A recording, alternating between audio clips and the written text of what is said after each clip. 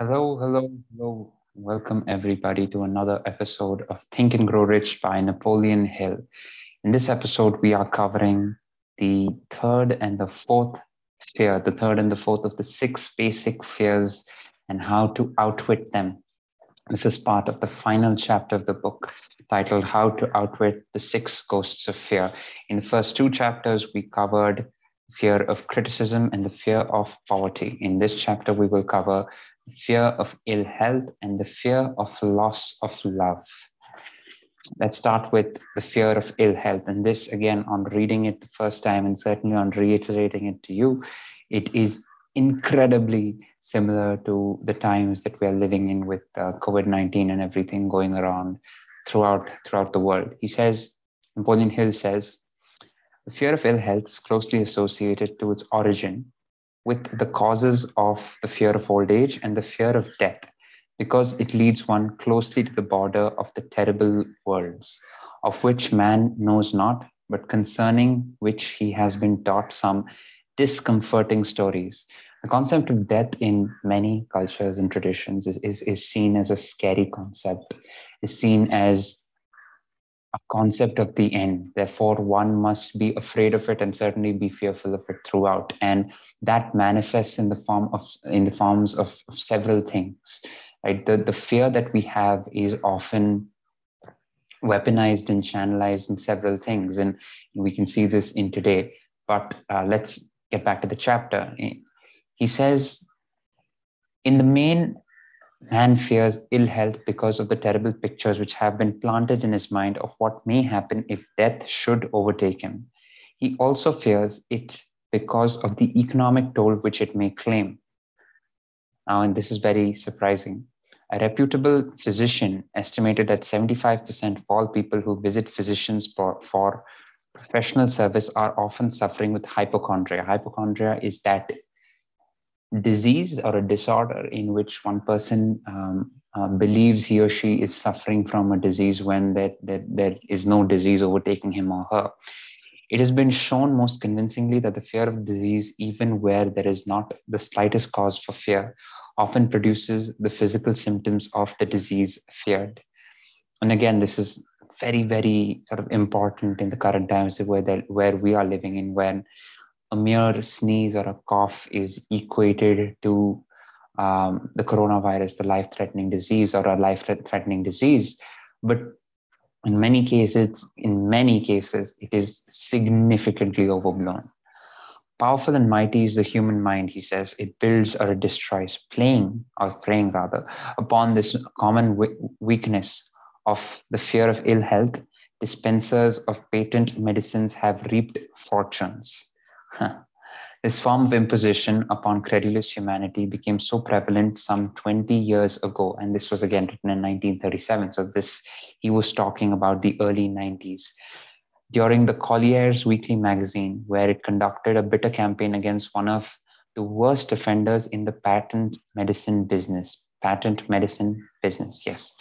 During the flu epidemic, which broke out during the World War One, the mayor of New York City took drastic steps to check the damage which people were doing themselves through their inherent fear of ill health.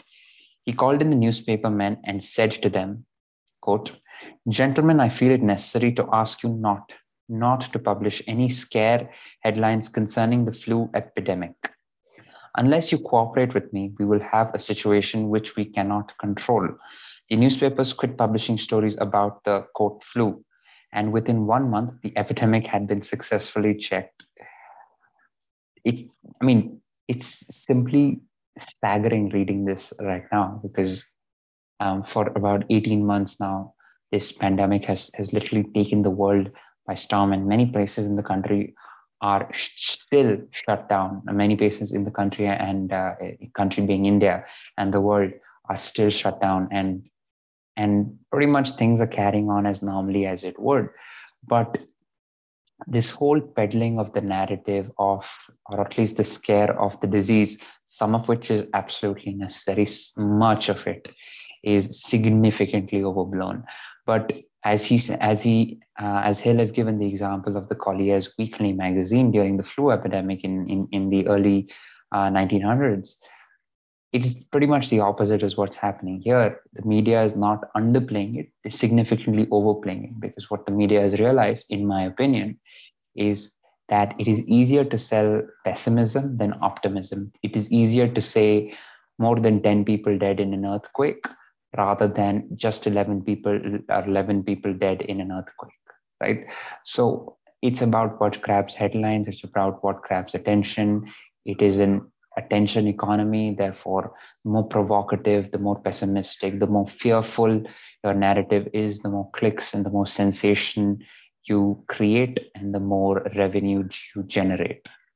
And that is certainly happening now. Back to the book, back to the chapter rather. There is overwhelming evidence that disease sometimes being in the form of negative thought impulse. Such an impulse may be passed from one mind to another or created by an individual in his own mind. Doctors send patients into new climates for their health because of the change of mental attitude. The seed of fear or ill health lives in every human mind. Worry, fear, discouragement, disappointment in love and business affairs cause this seed to germinate and grow. Recent business depression, referring to the Great Depression of the early to mid 1920s, kept the doctors on the run because every form of negative thinking may cause ill health, and this is certainly something that we must watch out for even today, where any form of sort of this disease or any symptom of this disease, mild as it may seem, even insignificant as it may seem, may cause you to allow this fear to get the better of you. And the way for you to check that is to look at the symptoms. And the symptoms of the fear of ill health, he suggests, are autosuggestion, the habit of negative use of self-suggestion by looking for and expecting to find the symptoms of all kinds of disease. If you're looking for it, by and large, you will find it.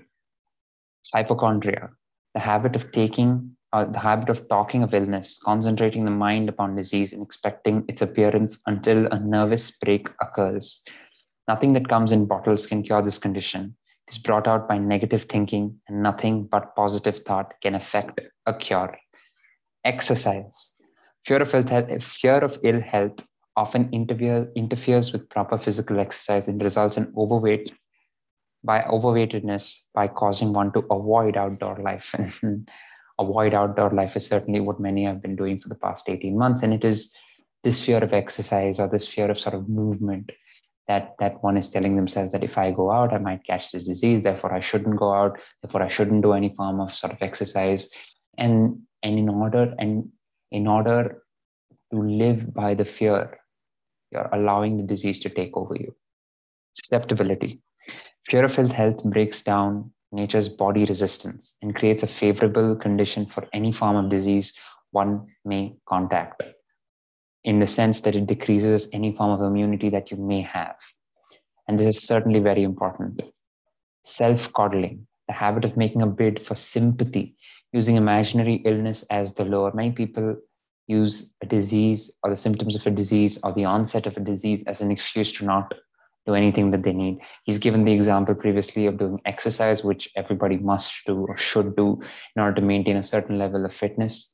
And there are several other things that we need to do, but we can avoid doing all of these things by giving ourselves an excuse of the symptoms or the onset of a disease.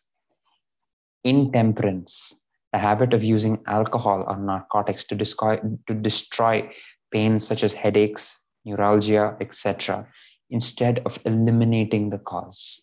The habit of reading about illness and worrying over the possibility of being stricken by it.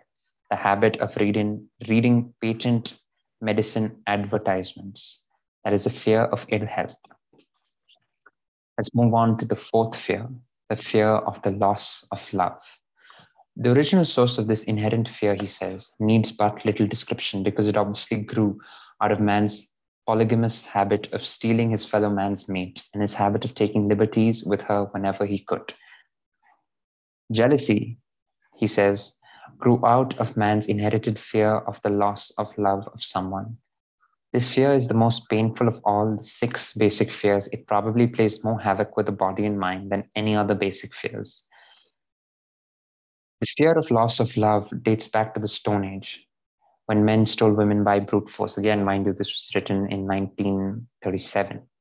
They continue to steal females, but their technique has changed. Instead of force, they now use persuasion, the promise of pretty clothes, motor cars, and other bait, much more effective than physical force. Man's habits are the same as they were at the dawn of civilization, but he expresses them. He says this form of fear is more common to men than to women, but again, increasingly as the years have passed on since this book was written, I can say it's common for pretty much both. Therefore, it is more common in men than women, still is. But in terms of what we should look out for, he said the symptoms of fear of love are as follows: jealousy, fault finding, and gambling. Jealousy, the habit of being suspicious of friends and loved ones without any reasonable evidence of sufficient grounds. The habit of accusing your spouse or loved one of infidelity without grounds. General suspicion of everyone. Fault finding, the habit of finding faults with friends, relatives, business associates, and loved one upon the slightest provocation without any cause whatsoever.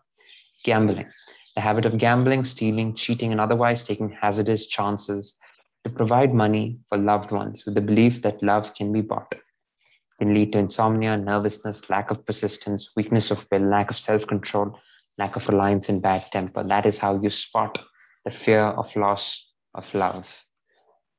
And that's it from this episode where we covered the third and the fourth fear. In the next episode, we will cover the last two fears and the last bit of the last chapter, and then we will close out this book.